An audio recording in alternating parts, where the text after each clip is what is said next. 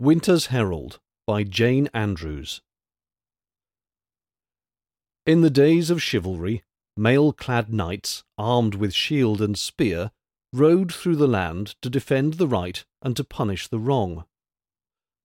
Whenever they were to meet each other in battle at the great tournaments, a herald was first sent to announce the fight and give fair warning to the opponents, that each might be in all things prepared to meet the other, and defend or attack wisely and upon his guard.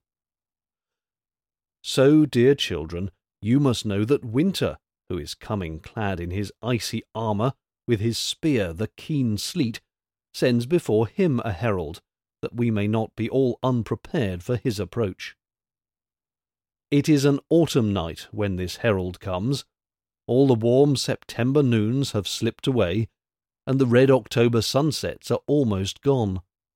Still the afternoon light, shining through the two maples, casts a crimson and yellow glow on the white wall of my little room, and on the paths is a delicate carpet of spotted leaves over the brown groundwork. It is past midnight when the herald is called, and although his knight is so fierce, loud, and blustering, he moves noiselessly forth and carries his warning to all the country round. Through the little birch wood he comes, and whispers a single word to the golden leaves that are hanging so slightly on the slender boughs. One little shiver goes through them, sends them fluttering all to the ground, and the next morning their brown shrivelled edges tell a sad story. Through the birch wood he hurries, and on to the bank of the brook that runs through the long valley. For the muskrat who has his home under the shelving bank must hear the news, and make haste to arrange his hole with winter comforts before the brook is frozen. While he crosses the meadow, the field mouse and the mole hear his warning, and lay their heads together to see what is best to be done. Indeed, the mole, who himself can scarcely see at all, is always of opinion that two heads are better than one in such cases. Beyond the brook is Father Thompson's field of squashes. "I will not hurt you tonight," says the herald as he creeps among them. "Only a little nip here and a bite there, that the farmer may see tomorrow morning that it is time to take you into the barn." The turnips stand only on the other side of the fence, and cannot fail to know also that the herald has come. But up in Lucy's flower garden are the heliotropes and fuchsias, tea roses and geraniums, delicate, sensitive things who cannot bear a cold word. It must have been really quite terrible what he said there, for before sunrise the beautiful plants hung black and withered, and no care from their mistress, no smiles or kind words could make them look up again. The ivy had borne it bravely, and only showed on his lower leaves, which lay among the grass, a frosty fringe where the dew used to hang. My two maples heard the summons, and threw off their gay dresses, which withered and faded as they fell in heaps on the sidewalk. The next morning, children going to school scuffed ankle-deep among them, and laughed with delight. And the maples bravely answered the herald. "Now let him come, your knight of the north wind, and the storm and the sleet. We have dropped the gay leaves which he might have torn from us. Let him come, we have nothing to lose.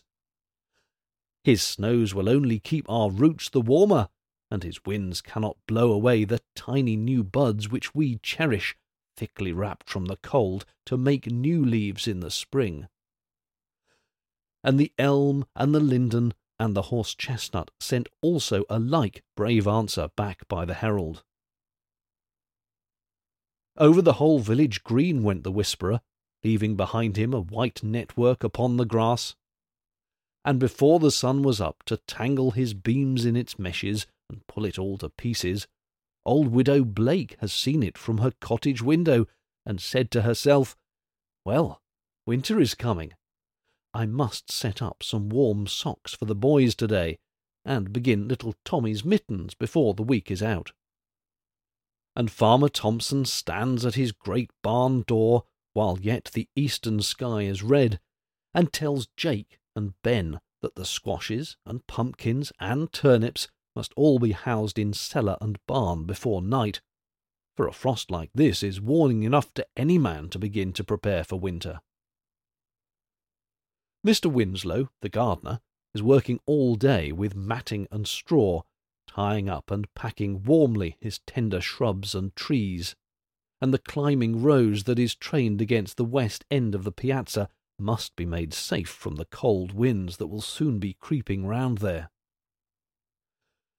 What will your mother do when she sees the white message that the herald has left in his frosty writing all over the lawn?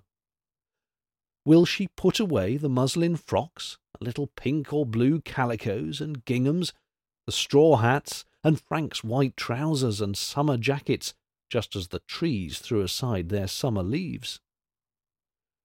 Not quite like the trees, for your clothes can't be made new every spring out of little brown buds, but must be put away in the great drawers and trunks of the clothes-press to wait for you through the winter. And see how your mother will bring out the woolen stockings, warm hoods and caps, mittens, cloaks, and plaided dresses, and try on and make over that all things may be ready. For it is with such things as these that she arms her little boys and girls to meet the night, who is coming with the north wind and storm.